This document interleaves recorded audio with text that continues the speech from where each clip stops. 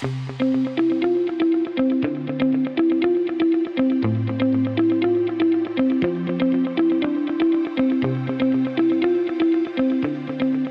going on, everybody? Welcome in to the Monday, February 12th, 2024 edition of the Daily Energy News Beat Stand-Up. Here are today's top headlines. First up, Biden plans will earmark millions of acres for public land for solar development. Next up, India and Russia in talks over long-term oil deals. Then next up, how the Rockefellers and billionaire donors pressured Biden on LNG exports. Fly across the pond to Venezuela as they deploy military to the border of Guyana, aka the Guyana oil fields. Absolutely crazy story there. And then finally, if we couldn't get stupider in the greatest state in the world, Colorado legislators push bill to end oil well drilling by 2030. I am not making this up. Stu will then toss it over to me. I will quickly cover what happened in the oil and gas markets Thursday and Friday. We did see rig counts come out. Absolutely hilarious considering where Henry gas prices are right now. We saw some very interesting moves in rig counts, so I will cover all that and a bag of chips, guys. But as always, I am Michael Tanner, joined by the executive producer of the show, the purveyor of the show, Stuart Turley. Go ahead and kick us off. Hey, let's start with our buddy over there, Biden. Biden will earmark millions of acres of public land for solar development. You know, where did the ESG, where did the environment, social, and governance disappear to? Because now it's okay to wipe out millions of acres for this. Under the new guidance, the BLM, the Bureau of Land Management, not the other BLM, will earmark broad pockets of land across the West for potential solar development. 22 million acres is accepting bulk comments. I got one bulk comment from the farmers in a truck and dropping it on their bulk comment section.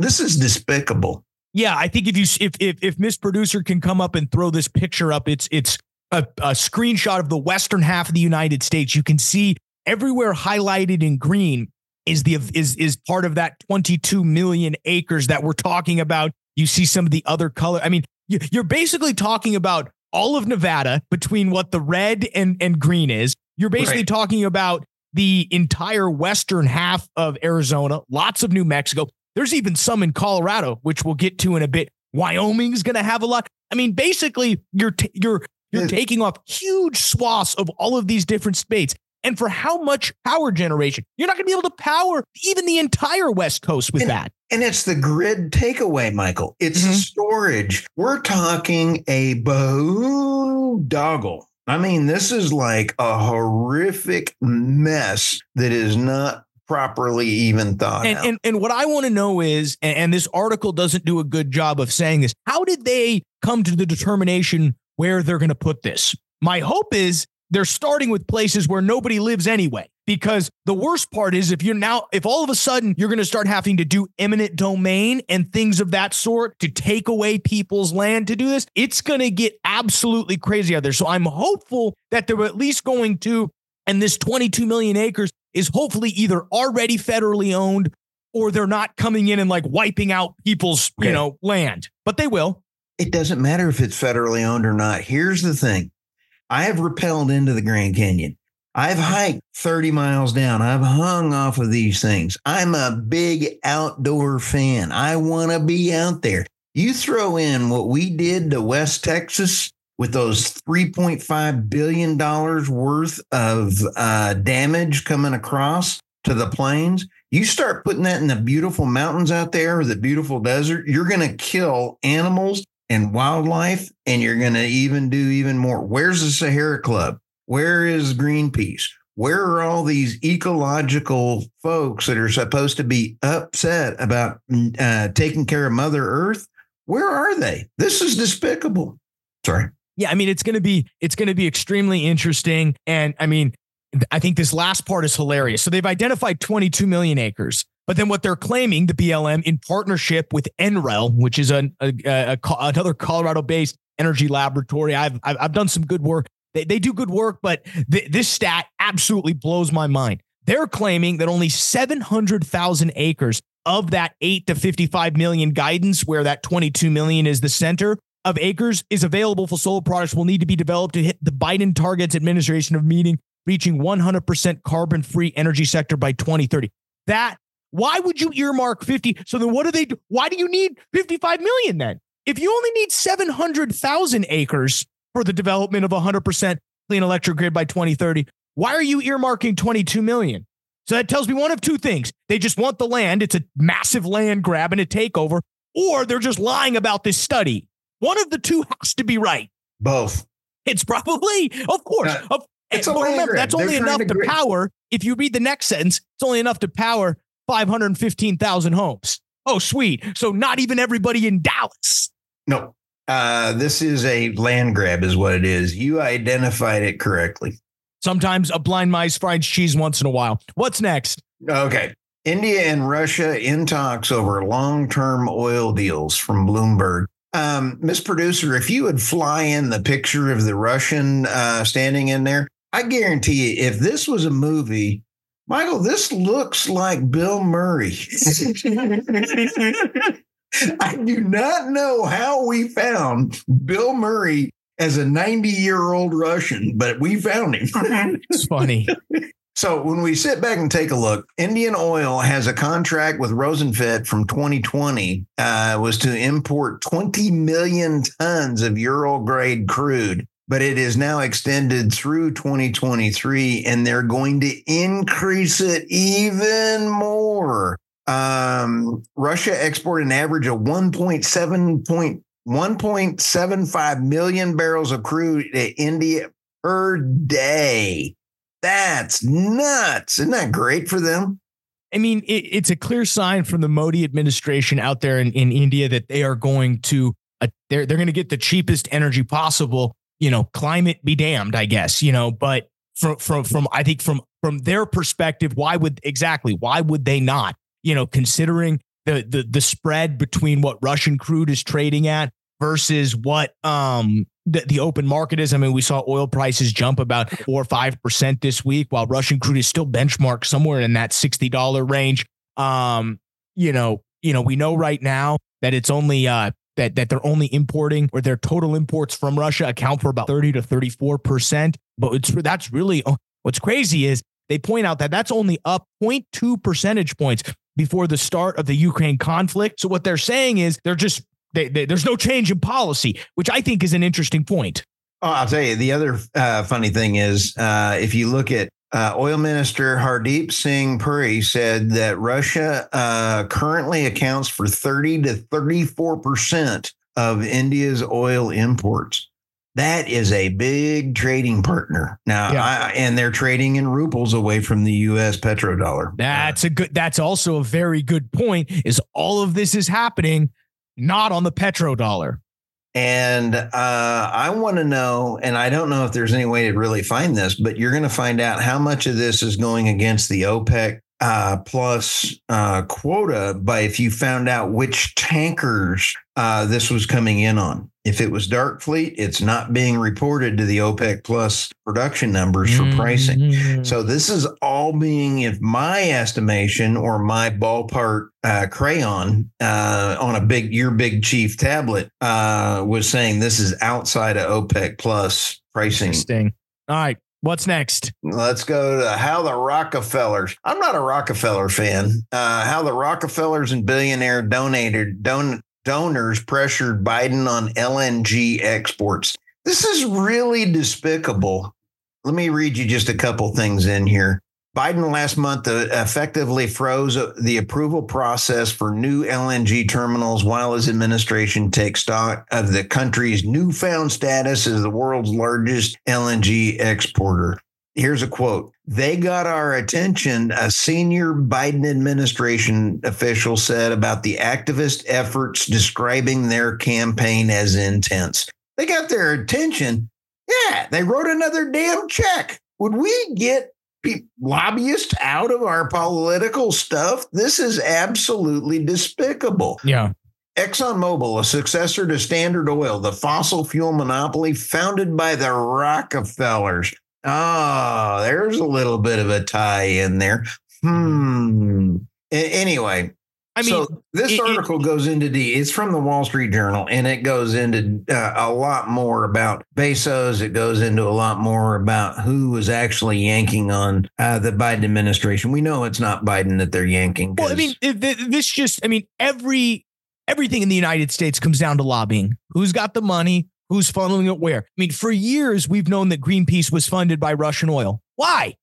Because they want to shut down U.S. oil and gas to raise the price of their oil. I mean, it's not hard to find this out. Now, why some of this, why does someone like Michael Bloomberg and Bill Gates and the Rockefellers, which is interesting, as you pointed out, their legacy being considering they started oil and gas in the United States, but come now 100 years later, who are they all in bed with? They all have investments in green energy. They all have investments in different climates. Michael Bloomberg doesn't care one way or the other how his electricity is getting generated. He doesn't even know. But what he's into is he's into green energy. He's got investments in green. I'm sure he does. And so why are they in on that? Well, because it's going to make them more money in the long run. I disagree. I think if you looked at under his investments, I think you'd also see, just like Warren Buffett, they're investing heavily into oil and gas. BlackRock is now investing into oil and gas. So they're probably in everything. But they also, but remember, oil and gas isn't accountable to them. They want the new energy regime to be accountable to them. So if it becomes clean energy, guess who they're accountable to? Not the old, the new. Cool. What's next? Yep. Let's head over to the next one. Venezuela. This one is really concerning. Venezuela deploys military to oil-rich Guyana border. This one is not being talked about. Miss Producer, if you could bring up the map. If you take a look at Venezuela, and little tiny Guyana is parked right on next to it. And then you have the State of Brook block right outside of that, with Exxon and Chevron are out in there. Michael, this is really disheartening why would a dictator want to roll over and start a war? Oh, because he can? Well, because there's newfound oil? Oh, because his oil fields are so out of shape that he's now going to step in and go, hey, these are some beautiful new rigs. Those are mine. Yeah, I mean, to give a quick history lesson, the reason why the military from Venezuela has parked itself basically on the border of Guyana is mainly because these are theoretically territorial waters that have long been claimed by Venezuela, but they haven't cared enough about until oil was found to go get. So that's sort of the tug and the pull. Obviously, it's a complete ruse. What Stu said is exactly correct. The reason why what's going on here is they want access to the revenues that are going to come out of all of this drilling, because their oil facilities are extremely deteriorated, and it would take huge amounts of capital investment, which the communist regime doesn't have because they're too busy starving their own people to actually put this on. Here. Chevron and China's CNOOC off the coast of Guyana, where production has soared 645,000 barrels of crude a day, is not far from what Venezuela produces. So, there's the numbers. Here, Exxon also says, quote unquote, we're not going anywhere. Our focus remains on developing the resources efficiently and responsibly per our agreement with the Guyanese government, spokeswoman Michelle Gray said in a statement. Now, what does she mean we're not going anywhere? Do they think that, if you're Venezuela and you take over Guyana, are you going to throw Exxon or Chevron, who's operating it, out? No. Is Exxon or Chevron still going to be running it? Yes. Who's the victim? I mean, who's going to get mauled and thrown over with the bathwater? Going to be the poor Guyanese as they get taken over. And you wonder, and I mean, clearly whoever's providing the insurance for this project is clearly has got to be charged more. I read somewhere that insurance rates to get equipment out to Guyana have skyrocketed recently.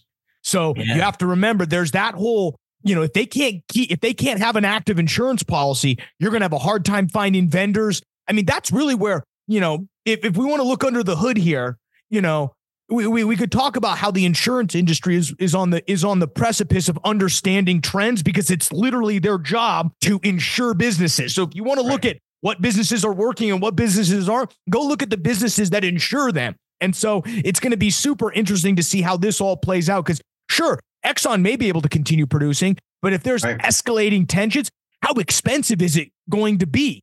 Oh, I'll tell you, Michael, outstanding point. And it's just like why EVs may fail. Yep. It's not because of the amount of money that's being thrown at the EVs. It's the insurance. It's the insurance that is now coming up and killing the EVs. It's not going to be the politicians saying we're going to go that way. It's going to be the insurance companies. It's going to be the tankers. How did they enforce sanctions? They sanctioned the insurance companies is how they got to those tankers. I mean, how expensive is it going to be to continue to get crude out of Guyana, considering that you have to find an insurance policy to cover the tanker to come pick it up? And if you've got 3,000, guards at the border ready to shoot, who knows? Now, I think in reality, this is a bluff. But what is nervous is what does the United States decide to do? You want my honest opinion?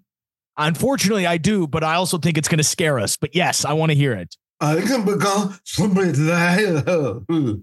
Great. You don't know. No, what I'm saying, I was my President Biden imitation. Got it. What's next? Let's go to Colorado before I lose my mind. Oh, that's been done before. Okay. Let's go here. It's going to Colorado. Colorado legislators push bill to end oil well drilling by 2030. The industry is preparing for its biggest political fight yet in the state. Michael, I don't know how to even start with this one. I love Colorado. Both my kids were born there. Absolutely love the state. Everybody fleeing from Colorado, from California, have destroyed the sanity in that state. Let's go through some of this. You and I were able to help PDC really get their first wells drilled with some of your outstanding permits post SB 181. Not drilling. We of being continuing to become more frosty to oil and gas. I mean, and basically what they've done now is they've gone ahead and they've submitted articles to be put on the ballot to stop oil and gas drilling by 2030. Basically, they're going to be revoking and they're going to do this by revoking the ability to permit new wells. This draft language, according to Denver Business Journal, has been discussed with both leaders on the environmental side and within the state legislature.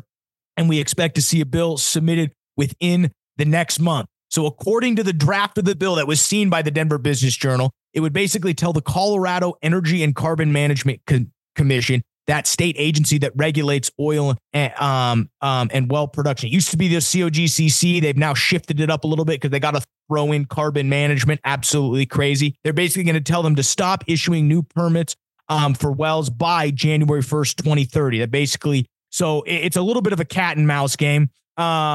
You would still be able to permit wells in that 6-year time frame, but you would have to drill them by 2033 or risk that permit expiring. So are they shutting it down completely? No. So what this really is absolutely is just a carrot stick for all of the environmentalists out there that are again giving them money. You look at where the money's coming from. What's as Stu said, everybody from California has come in and just ruined what used to be the greatest state in America, in my opinion. I agree.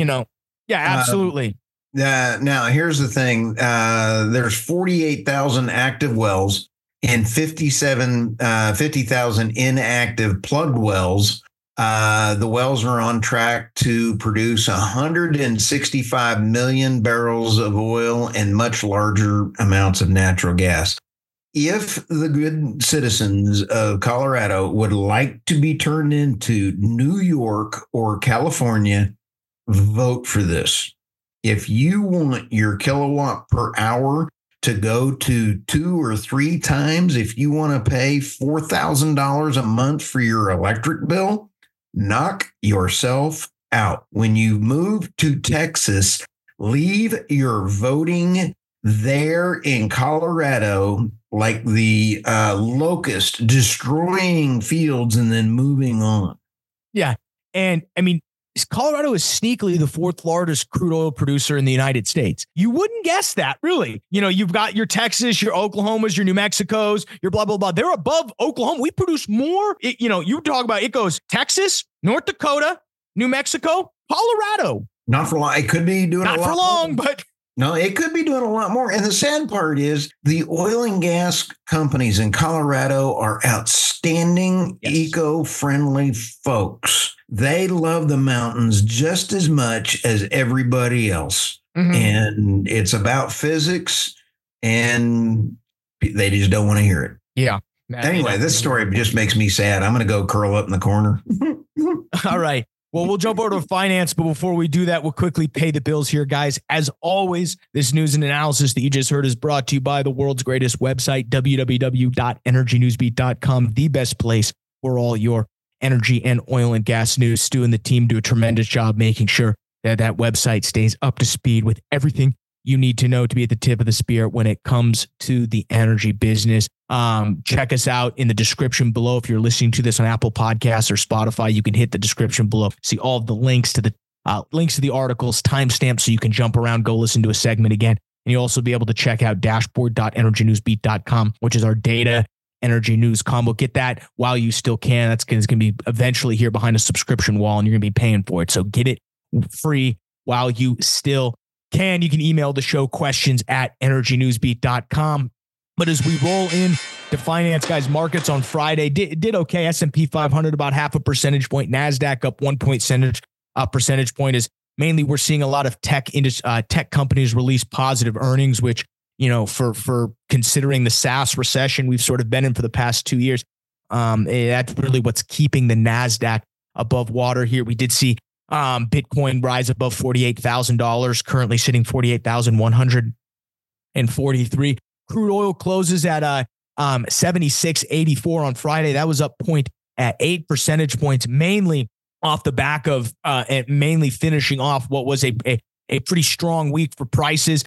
That's about 6% on a week over week basis, and mainly the reason for that is we did see on late Wednesday, early Thursday morning, Benjamin Netanyahu, the prime minister in Israel, rejected a Hamas ceasefire proposal. And as long as that conflict continues to rage, we're going to start seeing these big swings in gas prices. I like this quote from Jim Ritterbush. He's the president over at Ritterbush and Associates. He says, "We believe that this type of week to week wide price swings will further characterize the crude markets for the rest of the month. Short of major bullish headlines out of the Mideast could force adjustments in global oil balances." That's a fancy way of saying we're probably going to be bouncing between $70 and $80 outside of, some crazy macro event that we can't quite think about. From a natural gas side, Stu, we just continued to see gas prices fall. We're sitting at $1.86, and that's mainly just due to the fact that stocks continue to be high. Weather, specifically from a forecast, we look to have a kind of a milder winter right now. And so it's just continued to drive gas prices down. And I find it hilarious, though, Stu, because when you look at the rig count that we came on Friday, we actually saw from a top line, and let me go ahead and just pull up the top line. I've got the breakdown here, but from a top line, we saw rigs increase by 4 week over week to 623. But the key is you got to dive into these numbers a little bit, Stu. Okay, so we increased 4 rigs. And that makes sense. Oil prices are up. We'd expect to maybe see some rigs begin to come online. You dive into the big numbers here. Holy smokes, Stu. They break out what our friends over at Baker Hughes does is they break it out by oil, gas, horizontal, directional, vertical. Because when you release a permit, you have to pick your target. Hey, where are you drilling and specifically what you're targeting. The 4 new rigs that were added, all in gas plays. Absolutely unbelievable. We're now seeing gas below $2, which I hate to break it to everybody. When gas goes below $2, there isn't an economical gas well out there to drill. They don't exist. So when you're now seeing 4 rigs out on the gas side, it's absolutely hilarious. Whoever approved those, whoever signed those rig contracts is kicking themselves right now. They better hope they see a bump in prices here soon. There might be a little bit of that. I just talked to Andrew Dittmar, who is a very cool cat from Enverus Friday on a podcast. And he said that Enverus is calling for $4 gas coming up before too long. And I love the folks over there at Enverus. And so, it may be that they have some information on that coming around the corner. Because what did he say? What was his reasoning? I mean, we don't need to spoil the podcast, but what was his reasoning? Because I vehemently disagree with that.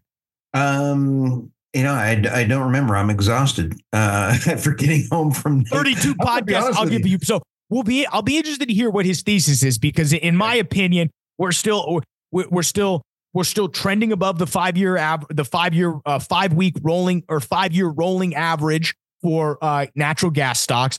We seem to be having a more milder winter. I mean, the macro events specifically on natural gas, especially with this, and a lot of the reasons why we've seen prices fall is this LNG ban. I mean, this is going to keep a lot of natural gas here, which ironically in the short term for us as an electrical consumer, probably good. That's the funny part about the banning the LNG exports. I think it's a horrendous decision. The free market should decide, and there's enough LNG in this country to go around. But if we follow through with that, gas will be 55 cents an MCF. Think about it. If you can't move it anywhere, of course, we're going to see prices go down. So I'll be interested to hear when Ditmar comes out and talks about why they believe $4 natural gas. Because at $4 natural gas, you'll be able to make some money, but not at $1.80. There ain't no economic projects at $1.80. No, I just got to give a shout out to Enverus. I really enjoy every one of those folks out there. They got good people. Absolutely.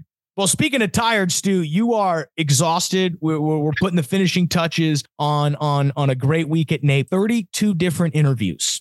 It was nuts, dude.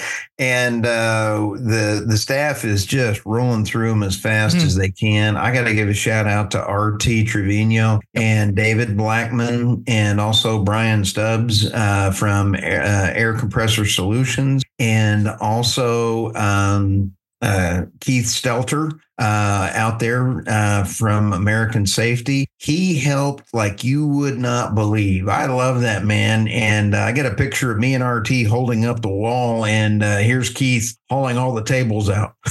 Yeah, no, we really appreciate everybody who came by the booth and helped out. It was a big success. It was a big success. We're going to be rolling through that. We'll be releasing all that content over the next 2 weeks. Some of them are going to hit the podcast. Some of them will be YouTube. We'll have a mix in here. Check it all out. What should people be watching for this week, Stu? Well, I just rolled out one this morning, and it was actually pretty cool. It was a lot of fun with, let's take a look here. The ones I just rolled out was, let's see here. It was Sean Dunnigan, and he is with Statalytics. Hey, if you're going to send good swag, I'll even we'll get you on the show. Yeah, man, gotta love it. He was one cool cat. He has Duke Energy and BP and all these others. They measure methane gas leaks, and it is a podcast you don't want to miss.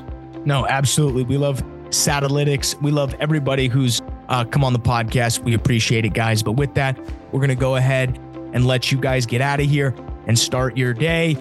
It's Monday, guys. Take a deep breath. You probably have a few meetings that you're going to annoy, but you can get yourself through it. It will almost be Monday here, or Monday will be over, and we will be back with you on Tuesday. For Stuart Turley, I'm Michael Tanner. We'll see you tomorrow, folks.